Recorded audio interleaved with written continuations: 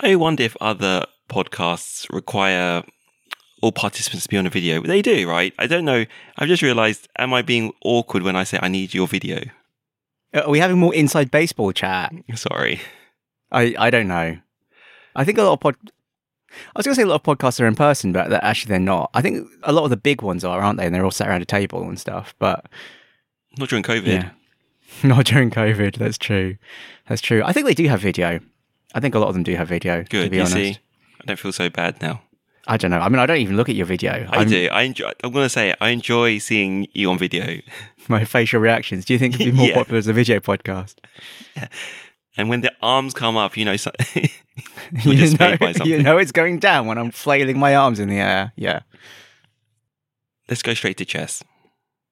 Hans Niemann playing chess nude with a butt plug.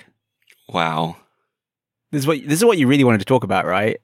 Yeah, the conspiracy theory. Actually, that was Elon. This is another Elon, isn't it? People were speculating he had something in his shoe, and then Elon Musk speculated he had something in his butt. Classic Elon. But I'm surprised how... Let's go back a few steps. Online chess tournaments. I'm surprised there's not more cheating going on. I mean, it's so... The thing is, computers have so thoroughly surpassed humans at chess now. Surely you could just win a chess tournament if you just, in another window, had a chess engine running and just, mirrored your opponent's moves and you just played as the computer, right? Yeah. I'm sure it's going on in online poker, but no one's really caring. I don't think the thing is about online poker is not a perfect information game. It's possible to play poker perfectly and still lose, in the sense that, you have to read your opponents. There's certain intuition, it's probability about what cards are left in the deck and what gets, drawn next because of the shuffle. Whereas chess is mechanical. Everything you see is all there is. Okay. But I thought with poker bots, they would also look at the pot to determine whether it's worth taking the risk. Yeah. I'm sure. I'm sure it's possible to write a poker bot that is better than an average human. But I'm sure it is still possible for humans to beat bots at poker, if only because the bot may play perfectly, but that itself is a disadvantage because the human will understand the bot's reasoning and then take advantage of it. Whereas a real human would obviously update, their mental state. I mean, this is not to say this is going to last forever. I'm sure poker bots will evolve and become neural nets and then just crush us like everything else. But at the moment, I think games of chance, humans still have a chance. I used the word chance twice there. Whereas games of pure logic and perfect information, humans are now just in the dust. So what's of real interest to you in this item? I mean, is it the fact that AIs are superior to humans now? I think that's been the case for years. I think it's interesting that it's taking so long for chess to catch up and be like, wow, we really need to take better precautions. I mean, the question is whether he really cheated or not. If he's willing to play naked in a Faraday cage, it's probably fine, right? But the fact that they don't really do hardcore, sweeps for electronic devices and make them play in boiler suits or something, paper, surgical gowns. I don't know. The fact that they are allowed to just walk in there and then take toilet breaks and whatever, when literally your phone could probably outplay, the greatest human chess player, is surprising. Because you can memorize the board, just put it in, and then just ask the AI during a toilet break. Yeah. And I think that's why... it's funny because he's still playing in tournaments now, even though people think he cheated, which is kind of surprising. And... I'm not the thing is, I don't actually really know how to play chess. I know how to play chess in that I know the rules, but that's like saying I'm a pro Counter-Strike player because I can move a mouse and left click, right?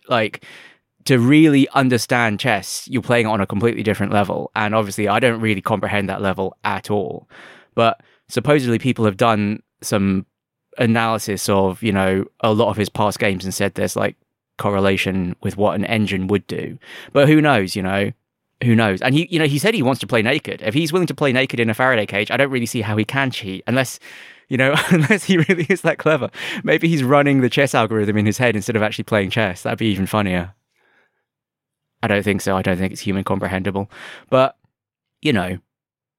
I'm surprised there's just a group of people willing to go. Actually, makes sense to analyze his moves and compare it to a chess engine.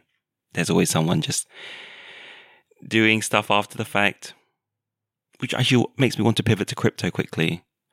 Go ahead. And there are startups now who will try and identify transactions, will follow the whole path through the blockchain and follow transactions and be able to identify who's the source of funds. Yeah, I think there's money in it. There's money in tons all sorts of money things. in it. That's the next one. That's what we need to do all right, next. so that's a new startup, right? I think we're too late to that one. Yeah. We should just start some extreme chess ring. We should have like naked chess. Extreme but we'll have to chess. get hotter competitors. We need like really hot competitors playing naked chess. It doesn't have to be really hot competitors. I don't think that's fair. You don't think that's fair? Yeah, well, it depends if people are coming to watch the chess or to watch the competitors. Both. It's the OnlyFans for chess. That's how we sell it. Only chess. Only chess. That's probably not. You know what? We should go and register that. That was a powerful pivot. That is the power of this podcast. People should be mining it for ideas. It couldn't be that hard to build OnlyFans for chess, if I'm honest. I don't even. I've never actually used OnlyFans. I don't actually know that much about it.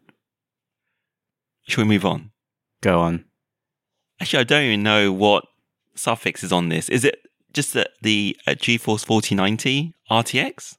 The new NVIDIA graphics card, yeah. This is weird you want to talk about this in the pre-chat. There's nowhere else for it to go anymore. Yeah, that's true. There's no more main apps. What do you even want to say about it? The pricing. Can they get away with it? They're just not. What do you think the next step is? Will they release a 4070 and then shift everything, make everything cheaper? Because everyone's saying, I don't know what they're doing. They're playing silly buggers. Like, the thing is, NVIDIA's stock price is down a lot, I can tell you, having bought their stock. And tell me what stocks you're buying so I know to avoid them. So you don't know what to buy them. Yeah. Oh, man. So people are basically concerned that NVIDIA is going to have a hard time shifting their 40 series cards because there are so many 30 series cards about to flood the market or flooding the market because Ethereum mining is no longer profitable. And so people are dumping all of the 30 series, or particularly the 3060s. And the 60 series cards are apparently what most people buy. I say this like it's a confusing thing to me because I think I've only ever bought 70s and 80s. But because you're better than us. I'm sorry. But yeah, the 3060, there's a lot of them flooding the market at a low price. And so NVIDIA's strategy for the 40 series seems to basically be go after people who aren't price sensitive. And so they're just charging double for everything. And not only are they charging double. Well, yeah, it's insane. And then the 4070 doesn't exist. Instead, they basically taken what was the 4070 and just called it another 4080. So there's two 4080s now, but one of them is basically a 4070. Because like superficially, it looks like there's a 4080 with more memory than, there's two 4080s, one with more memory than the other. But actually, if you look at the specs, it's not just the memory. It's also cut down all sorts of other things about the 4080. So it's basically a 4070. But not only that, the size of the 4090, if we move away from the 4080, is ridiculous. Yeah, this is my favorite thing about it. Like, I can't believe it. Like, the Founders Edition card is already massive. And then, like, the Asus Strix, whatever, like, the actual hardcore gaming, better cooling ones. They're like quadruple slot coolers. Like, they stood one up and it's basically the size of a PS5. Like, it's actually insane. And it costs more than a PS5 as well, so. Well, that's what I want then. I want more cooling. I want it to look like it costs money. Yeah, well, it basically costs as much as a whole PC back in the day and consumes more power too. It's 500 watts of power draw, is it?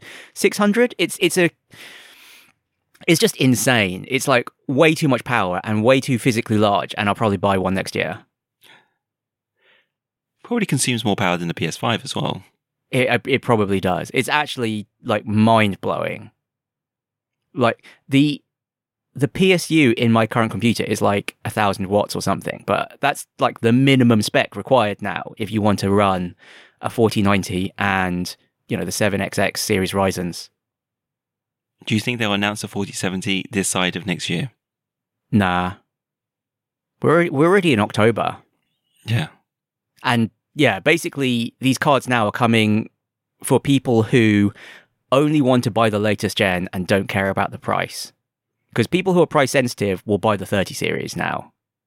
Okay. And people who are like, I just want the newest thing because I want it to be future proof or I want the best performance, they'll just buy the 40 series. I don't really know if I'll really buy it because it just seems ridiculous.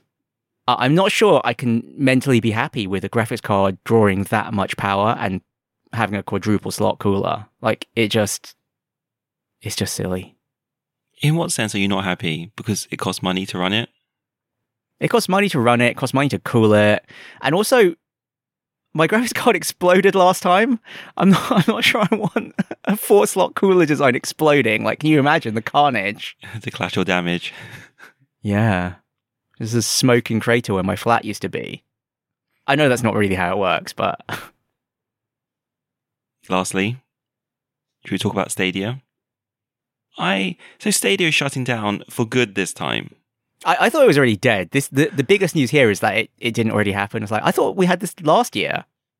The many deaths of Stadia. It's irrelevant to me. They don't support it out here in Asia. But what do you think about this? I mean, I like the fact that they're giving refunds. I like a good refund. Yeah, it's good they're giving the refund. I mean, basically, if you went all in on Stadia, now you're getting your money back and you basically had a free year or two of gaming. But on the downside, you had to play it on Stadia. Yeah. Okay, so no surprises to either of us. I think it's sad. I am kind of surprised. Like, I really thought they could do better, but big fail.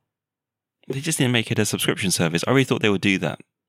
Yeah, I have no idea what's going on. The GeForce Now one's still going, isn't it? It is. I mean, they're so careless with their money. I don't know why they didn't try to make a good value.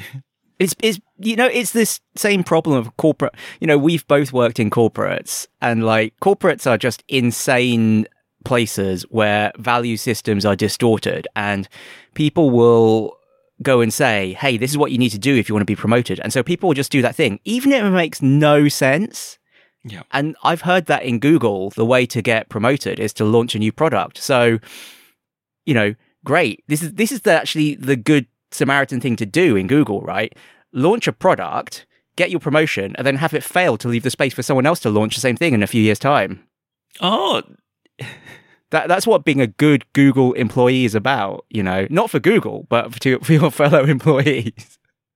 Fail. Oh. Are they failing fast? I don't even know now.